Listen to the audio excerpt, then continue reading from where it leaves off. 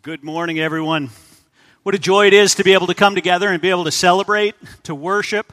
And just as I hear the songs that our worship team chose for this morning, I just hear the echoes of what God's Word has been placing before me this week in preparing for this sermon about His glory, about the fading nature of our own, but the truth of what His redemption in our lives, His work in our lives, and I'm so thankful for that. And so I'm thankful. I hope you are thankful for our worship team as they gather early each Sunday morning to be able to prepare this as well as prepare it throughout the week.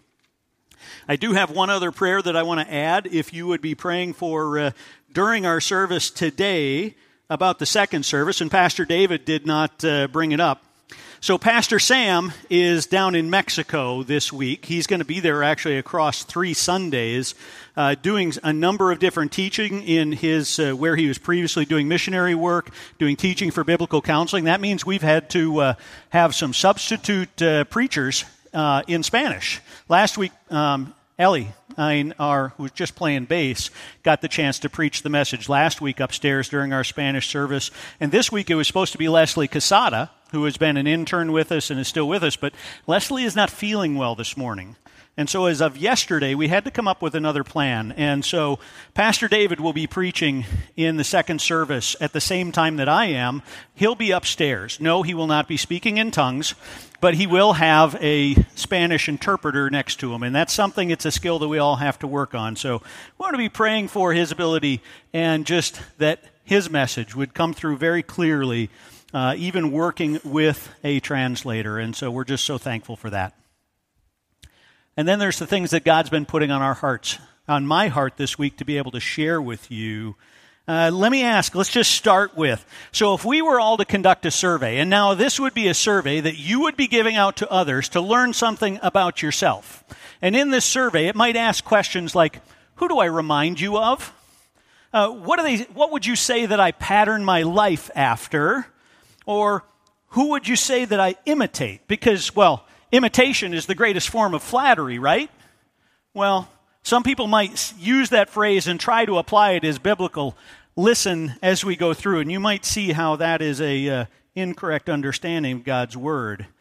But the people that we emulate and what we find coming out of our own lives, I can remember times in the Navy when it was so, I would catch myself, the phrases that I were speaking, they weren't my own. They were the phrases of my bosses. Suddenly I'd walk home and I'd say something to Kathy and she'd say, you sound just like Chuck.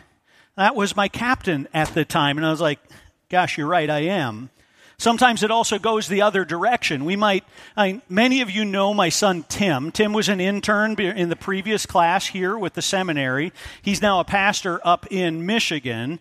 But many times I'd get comments that folks would be seeing Tim and they would say, I see in your son what we see in you. So we look at what do we emulate. You see, because this type of imitation and patterning reaches into many parts of our lives, not just the things that we say, but do we choose our clothes, our style based on what our friends might be wearing, or what a celebrity who we enjoy might be wearing?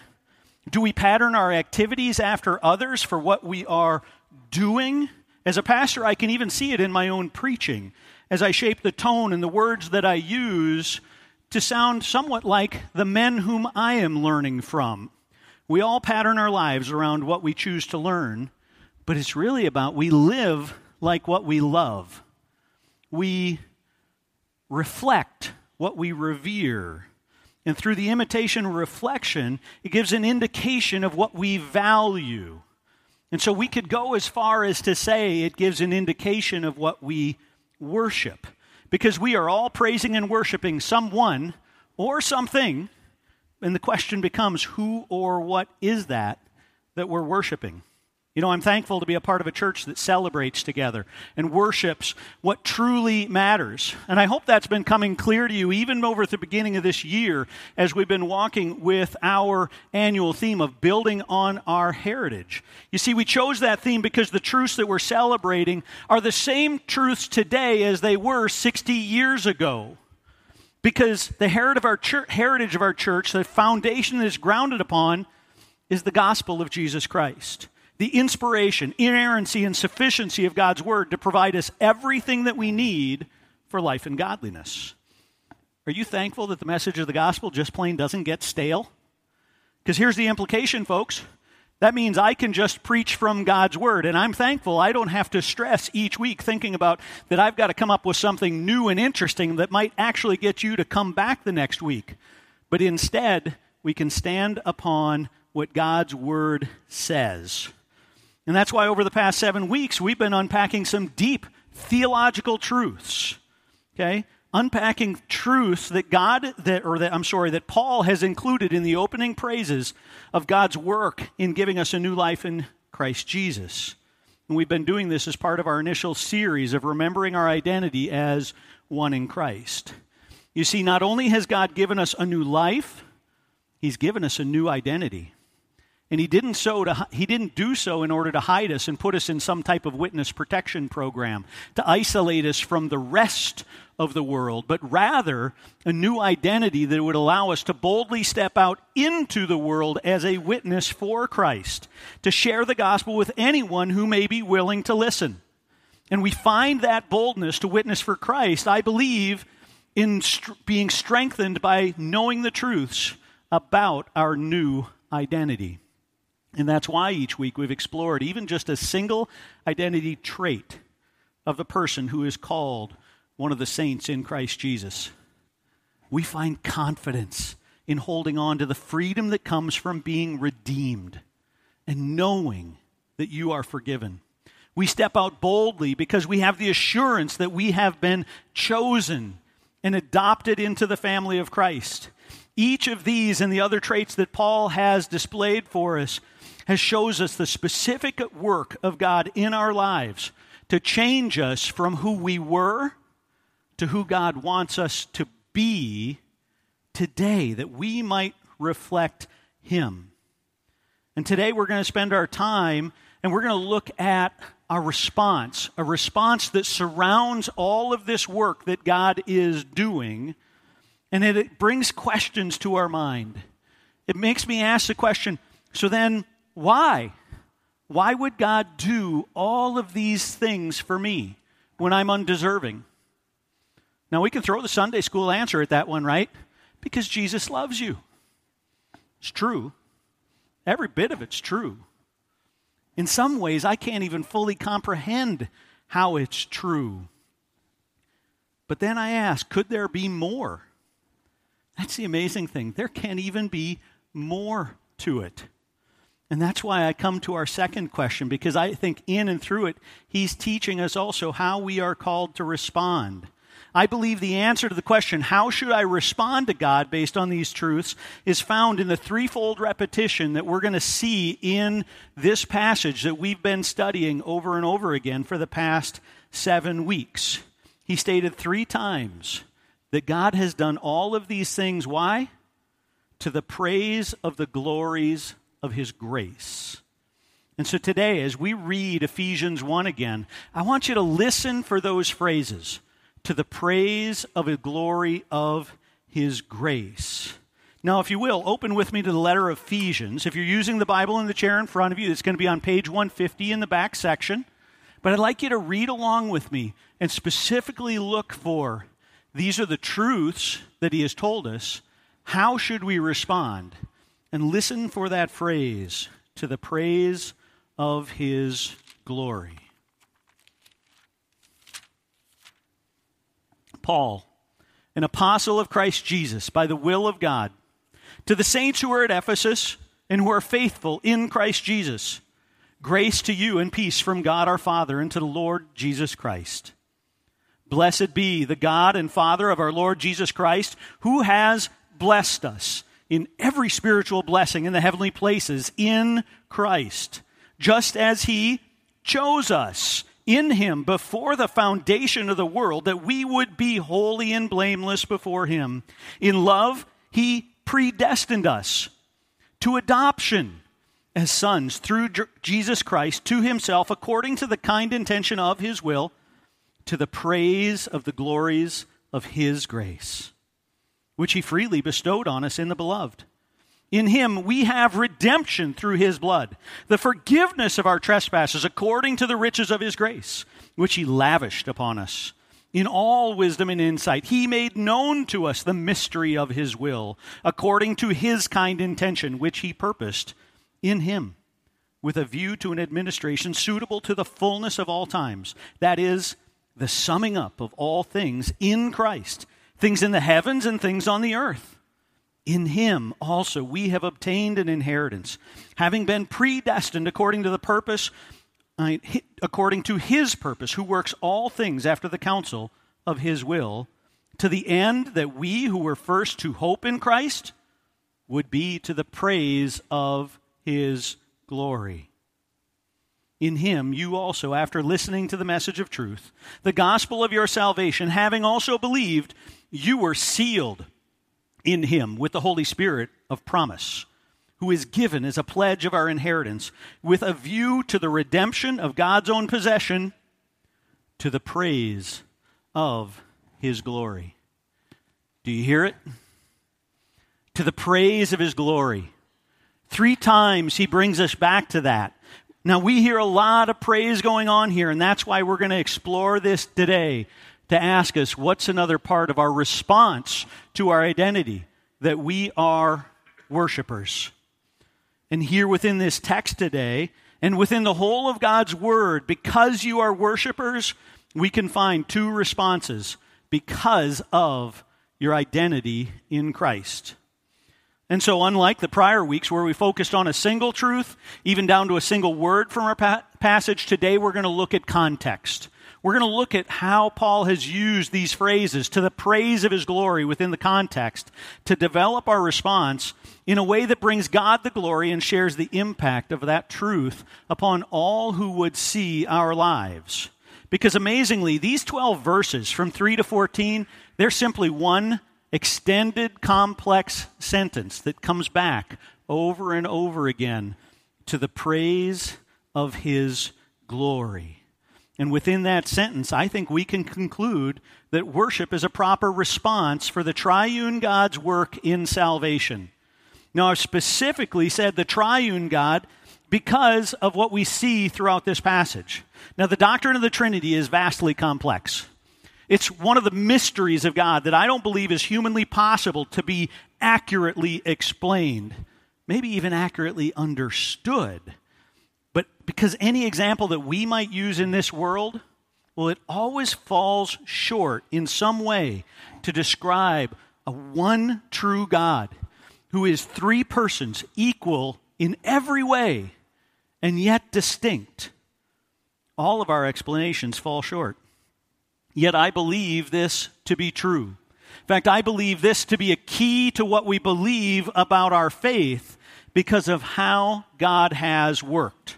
Now, we're not going to delve into the Trinity more today because we wouldn't get this out of the meaning of today's text, but rather we're going to see that we should praise God for his work of salvation. And as we look, we'll find that the work was not just a work of God, but it's the work of God the Father, and of God the Son, and of God the Holy Spirit. And so we're going to seek to praise him in that way as well. And so let's notice first from the passage how it mentions that we worship God because of the work of the Father. So we'll look at the first few verses from 3 to 6. Blessed be the God and Father who has blessed us with every spiritual blessing in the heavenly places. He chose us in him before the foundation of the world. He predestined us to be adopted as sons through Jesus Christ. And then there it is, to the praise of the glory of his grace. It was all done to the praise of the glory of his grace. You see here, Paul begins by blessing the God and Father of our Lord Jesus Christ. In doing so, Paul is praising God the Father for the work that he has done through salvation. Because God blesses us. He blesses us with every spiritual blessing that we may come to value the things of the kingdom of God over the things of this world. Well, at the same time, the Father shows us that it is he who chose us.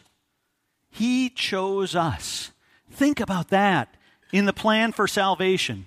A plan which God established by His will even before the dawn of time. Think about how in the plan of salvation, God included the choosing of my destination. He predestines us for eternal life with Him. Now that certainly brings me to a posture of praise before God. But then we also recall that His decision is also to bring us and make us adopted into His family. Because each one of us on this earth was born into a family imperfect, with an imperfect father. But does it not bring you to praise God when you think about the truth that He has chosen, that He has predestined us to be a part of His family, so we could see the beauty of that? And then Paul also reminds us that God the Father did all of these things for each of the saints in Christ Jesus. Why? Because it's to the praise of the glory of His grace. You see, if we were doing all these things to the praise and glory of Rod, well, guess what? My heart's going to do it for all the wrong reasons, because my heart's going to be all about me, but not so with God. Why? Because He's the only one worthy of this type of praise. He's the only one sovereign over the universe. He's the only one who's perfect in every way. And so His work to bless and to choose and to adopt His people back to Himself, well, that's to the praise of the glory of His grace. It truly is praiseworthy, because God is not only holy and perfect, He is that without you and me. And think about it truthfully. When God draws us into His family, we don't make His family a better place. In our natural heart, we drag it down. With anyone else, our sinful heart corrupts that relationship. But with God, because of His work of salvation, He can take our corrupted lives and bring it into His family for the praise and glory of His grace. And so how then shall we respond? Well, I think he's teaching us that worship is the proper response. So then how will we bring worship into our lives? I want to help us to try and think about just some very simple ways. Some things you're already doing, and some things I want to encourage you just to consider and re-emphasize as we walk throughout. If we're going to praise the God the Father, the beauty of it is we've already been taught a beautiful way to do that. And so first, I believe we can learn to open our prayer just as Jesus taught us in the Gospels of Matthew and Luke. Our Father, who art in heaven, hallowed be your name. You see, that truly is a different way of opening a prayer from the way that I naturally would. When I want to bring my needs up before God, it's easy for me to think, He already knows He's holy. He doesn't need me to remind Him. He doesn't need me to point these things out to Him. I just want to be able to get to my point and tell Him what my prayer request is. But if that's the case and that's how I walk, well, then that's just my prayer with my requests that are walked through based on my will, with my eyes focused on who? Me. And thus the first application that we could take of this is to strive to begin each of our prayers, whether they are short prayers or long prayers. But we should always begin with a moment. And that moment can be as much praise as you are able to give Him. But a moment that praises, reminding ourselves of the truth of our holy God who loves us so deeply that He has walked through this work of salvation. And then we come to a second reason that worshiping is a proper response. And it's because of the work of the Son. Consider the wonder of the Trinity. Again, I'm not going to try and explain it. But it was God the Father's will to save those whom He chose. It's God the Father's will to save those whom He is adopting into His family. But God the Father also needed somebody to take action. He needed somebody to perform a work in that salvation process. Now that's a work that none of us are capable of doing on our own.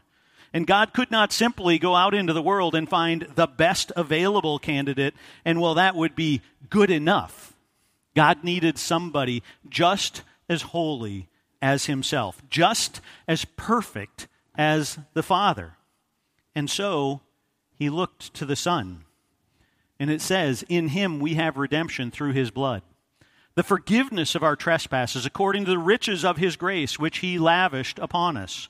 In all wisdom and insight he made known to us the mystery of his will according to the kind intention which he purposed in him, with a view to an administration suitable to the fullness of the times, that is, the summing up of all things in Christ, things in the heavens and things on the earth.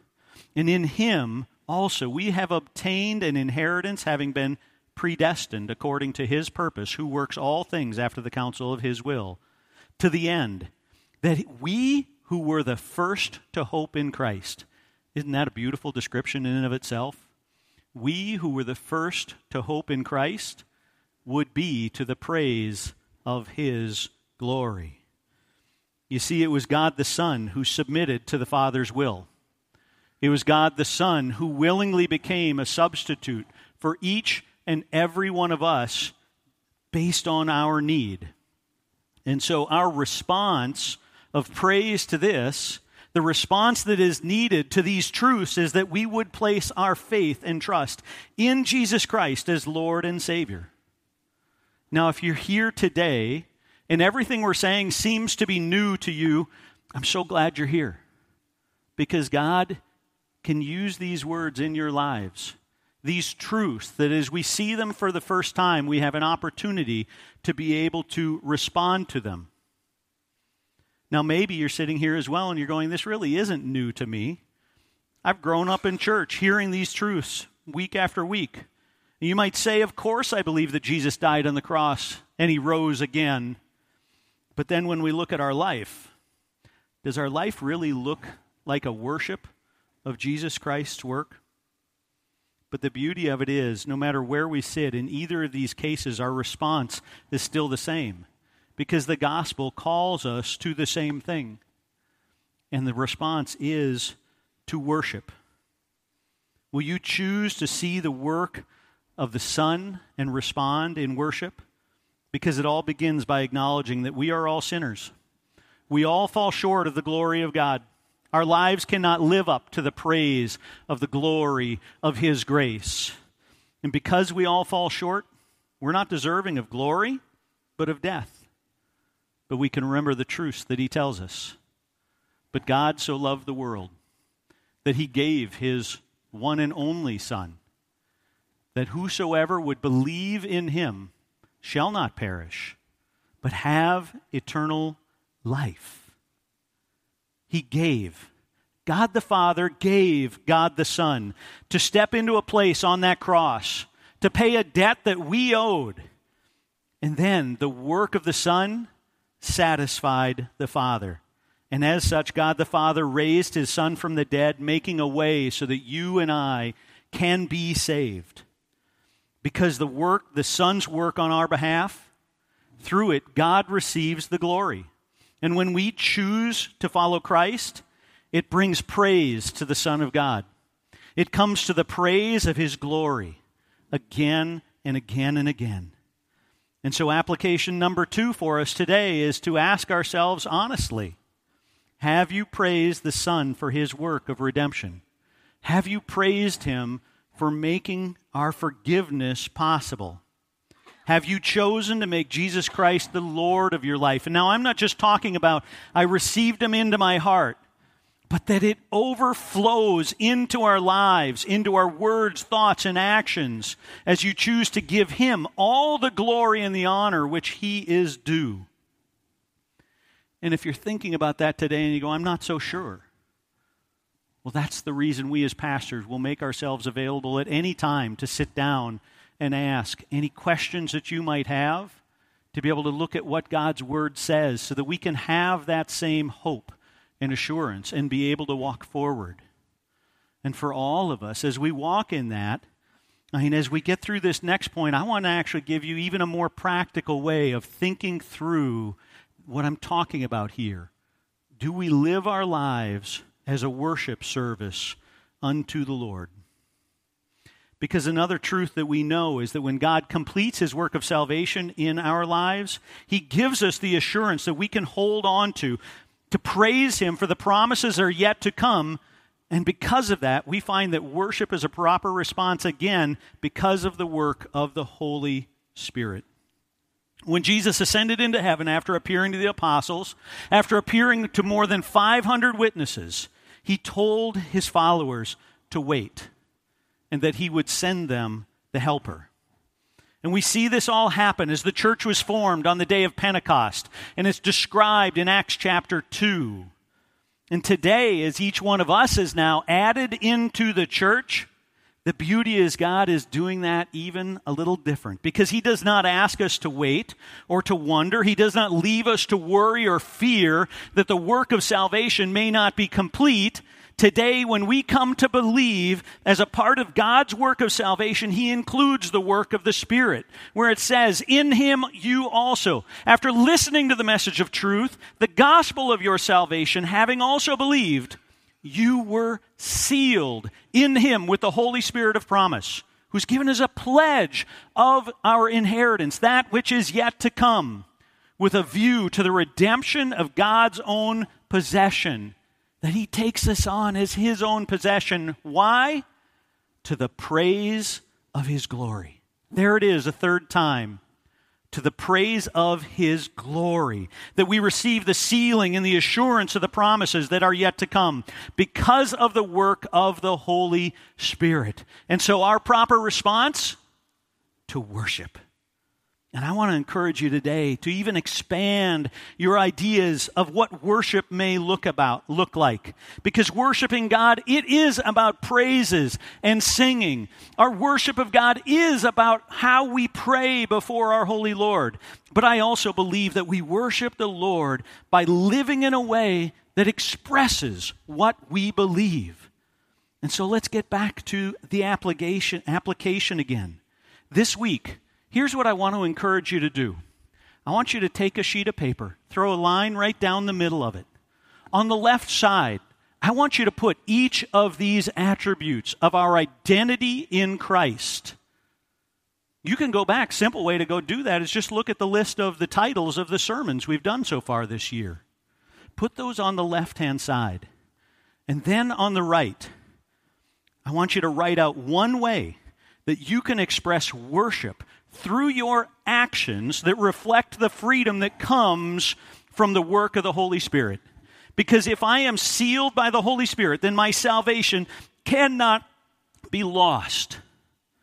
If that's true, then how is my life impacted by that truth? If I'm God's own possession, if he values me so much that he sent his Son to redeem me, do I believe that my identity in Christ is enough? Or am I still trying to make my own name great? And so you may look at that and see those attributes on the left side that says, you are blessed. And then when you look at it and look at your life, are there ways that your actions are trying to show that you are seeking to bless yourself through finances, through relationships, through other things, where your goal is to get the blessing for yourself and grab it? That's an area that we can look at and say, how am I going to trust that God is the one who blesses me? Or when we say, you are sealed with the Holy Spirit, saying that my salvation is assured. Well, sometimes I'm afraid of talking to other people about it because I don't know what's going to happen. But if I'm assured of my salvation in Christ, there's nothing in this world that can harm me. How can I now boldly step out and do the work to share Christ to the praise and the glory of his name? And so the truth of the triune God's work of salvation for the glory of God, well, it should bring us to a place of worship each day. But we must also consider the things that we would take away that would even spoil the nature of our worship. And that's why our second response is to reject the temptation to worshiping anything else. Because when we see the wonder of God, the glory of His creation, and the vastness of His power and knowledge, well, we would think there's nothing else that would compare to that. There's nothing else we would find to be like it. And that should be true, but throughout human history, it's shown that we have a different response. Because it started in the garden with Adam and Eve. They walked with God. But then they saw the tree of the knowledge of good and evil, and they saw it as something even more desirable than listening to God's compassionate warning. Think about it. It only took 6 chapters in the book of Genesis for God's people worshiping something other than God to bring down the wrath of God through the flood. It goes on and on. We see it in a pattern that's expressed deeply in the book of Judges. The people chased after other gods. God allowed them to receive the consequences of their actions. When things got bad, they cried out to the Lord, and God would send them a redeemer, making a way for them to return to Him. But then they would soon forget again and return to chasing after false gods, even to the point of creating gods out of silver and gold. Isaiah chapter 44 describes what the people are doing. He's talking about how they would physically create idols when he says, but the rest of it he makes into a god. He has graven image. He falls down before it and worships. He also prays to it and says, deliver me, for you are my God. They do not know, nor do they understand, for he has smeared over their eyes so they cannot see, and their hearts so they cannot comprehend. No one recalls, nor is there knowledge or understanding to say, I've burned half of it in the fire. I've also baked bread over its coals. I roast meat over it and eat it, and then I make the rest of it into an abomination, and I fall down before a block of wood. He feeds on ashes. A deceived heart has turned him aside, and he cannot deliver himself, nor say, is there not a lie in my right hand? And when I read this and I think about who Isaiah was speaking to, it's very easy for me just simply to shake my head, seeing the foolishness of it all, but then I have to be cautioned in my own thinking. Do I do the same thing today? Now, certainly I'm not forming little wooden figures and covering them in silver and gold that I might pray to them. But am I creating my own gods? When the people of Israel were at Mount Sinai and Moses was on the mountain with God, well, the people quickly began to worry and fear, wondering what would happen to them because they're in the desert, they're in the wilderness. Where would they find food? Where would they find enough water? Where were they going? Who would provide for them? Who would protect them? And since they couldn't see it immediately before them, they created their own god. And they cast a golden calf idol. But is this really about the physical golden calf idol? Or is it more about what they thought they needed and the reason why they formed it? They thought they needed protection and provision. And so they made their own god, thinking, well, maybe that would work. Well, we can see the foolishness of seeking protection and provision from a golden idol, can't we? It can do nothing. We have to pick it up and carry it around. Certainly we can see the foolishness of that. But are we prone to making our own gods today as well? Think about the things that we would choose to worship before we would worship our triune God. And thus we must reject the temptation, because when we do, you exchange what is glorious for what is fading. When our response is to worship God, we're praising the unchanging, everlasting, glorious God. But the things of this world, they're fading away. That's why Romans 1 warns us by calling out those who worship idols as professing to be wise, they became fools. They exchanged the glory of the incorruptible God for an image of the form of the corruptible man, and of birds and four-footed animals and crawling creatures. How foolish is it to think that we would exchange the real thing, the glory of the incorruptible God, for an imitation or a replica? But it's not just about the object of our worship. It's also about the path that worship takes us upon. Man's refusal to acknowledge and glorify God leads to a downward spiral that brings foolish, worthless thinking and then continues to moral insensitivity and then on to idol worship, which includes any religious practice that does not seek to glorify the God of the Bible in the way that God reveals himself in the Bible. For example, if we reject God the Father's work to choose in the name of making a God who loves everyone unconditionally, because we want to believe that everyone's going to heaven, well, we've created a false God in our own image, rather than worshiping the Father because we're created in his image. And by worshiping anything other than the God of the Bible, all things we would be seeking would be lost. Look what Jeremiah says when he asks the question, has a nation changed gods when they were not gods? But my people have changed their glory for that which does not profit. And thus, if you choose to seek your glory, or, for example, if we choose to seek our acceptance through a relationship in our lives, for example, if we ask our wife or our husband to be the one who provides you value in this world, you will eventually fail them, and they will fail you, as compared to the glory of being adopted into God's family. But the broken relationships of this world will hold no profit. Or if we choose to believe that everyone's inherently good and that God will save all the good people, rejecting the necessity of Jesus' work on the cross, well, I may feel good about that for today in my thinking, in my personal theology, but by not sharing the gospel, you and the others who don't hear it, well, they won't hear the truth. And because of that, they would be lost at the judgment seat because we have rejected Christ's work. What I thought was gain would be a total loss. We must reject the ideas that are fading. And we must reject the temptation to worship anything else, because it also means that your glory is going to be made into shame. When we worship the things of this world, we do so because we believe that it will bring us some level of glory. But the truth is vastly different. Again, in Isaiah, the prophet warns those who follow idols by saying they will be turned back and be utterly put to shame, who trust in idols, who say to molten images, "You are our gods." Not only will our idols fail and bring no profit to us, but God will also turn us back from what we desire in ways that will utterly bring us to shame. Consider this example. A young man who says he wants to glorify God by remaining pure until marriage, but yet he justifies pornography as an outlet to avoid the temptation of sex before marriage. And then years later, he meets a woman whom he desires to marry. They choose to wait and to honor God. But he continues in pornography to satisfy his own desires with a thought that he's protecting himself.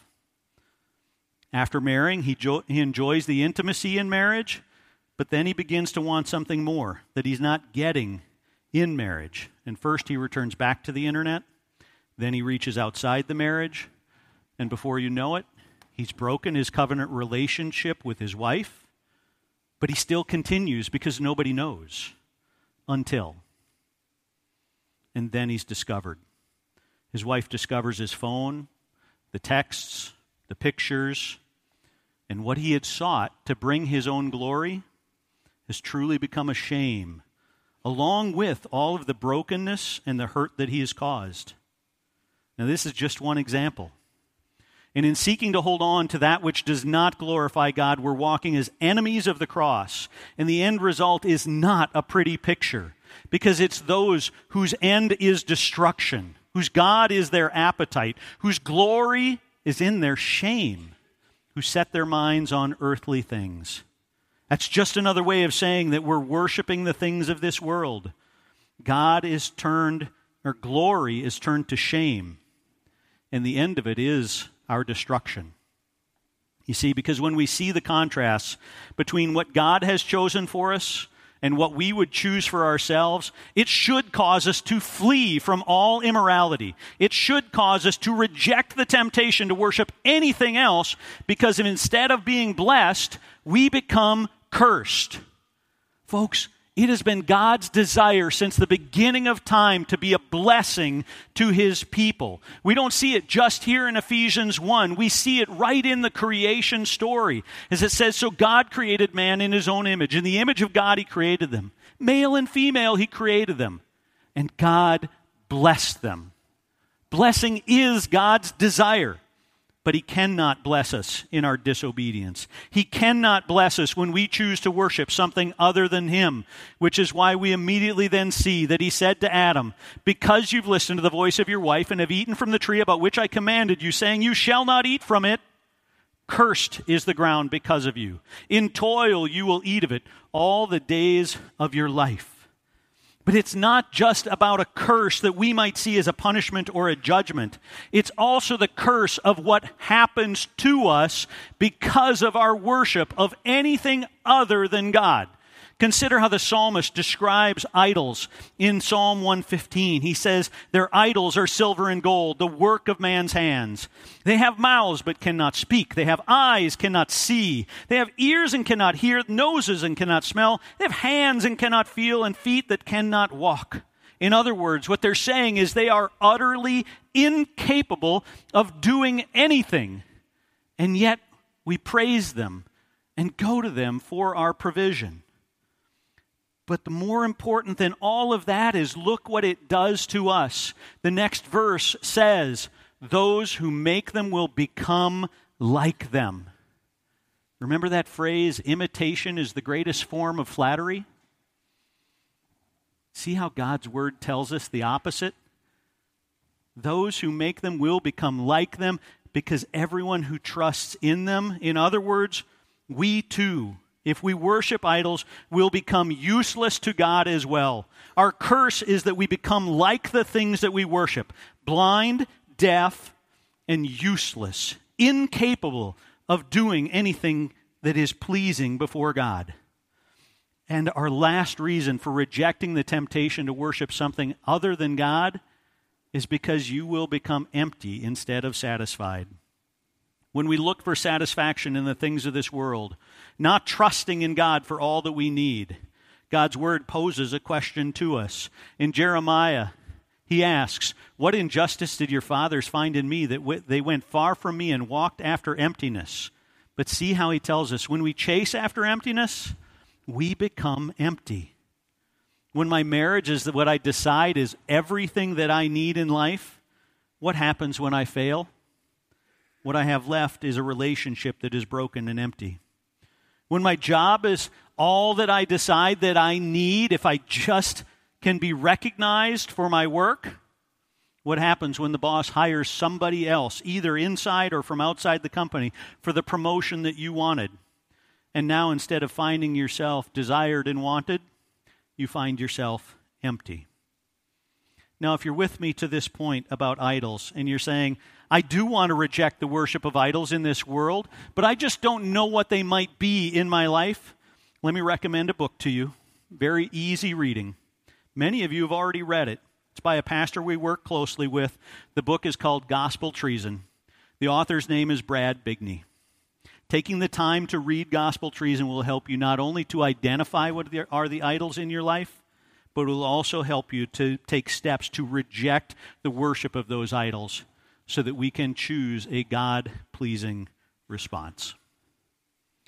Because our response to God's work that he's described throughout Ephesians 1 truly should be to the praise of the glory of his grace. Because he will take what is fading and he will make it glorious. Because we were more than fading. We were dead in our trespasses, but in God's work, he made us alive in Christ, with the assurance that we will one day see him fully, and in his full glory, we get to be a part of his glorious inheritance. In other words, he takes our shame and replaces it with glory. Where we deserve the shame of our sin, that which separates us from the Father, Jesus has taken our shame. He took it to the cross, paid our debt, and now he shares his glorious righteousness with us. And thus he changes us from being cursed to being blessed with every spiritual blessing in the heavenly places. And he takes our emptiness and he fills us with a satisfaction in him, all to the praise of the glory of his grace. Pray with me. Heavenly Father God, we thank you. We praise your name, Father, for the work that you have shown us, for the grace that you poured out to make it possible that we could be redeemed, forgiven, and brought into your family. Lord, we praise you. Lord, I ask now, as we see these truths, Lord, you would help us to be able to grow with a heart of worship and praise for you. Lord, that it would be reflected in our prayers, that it would be reflected in our lives. Lord, that others look at us and they might see there is something different. And Lord, as they come to know the true reason for why we are different from this world, Lord, that it would all come to the praise of the glory of your grace. Father, we love you. We praise you. In Jesus' name I pray. Amen.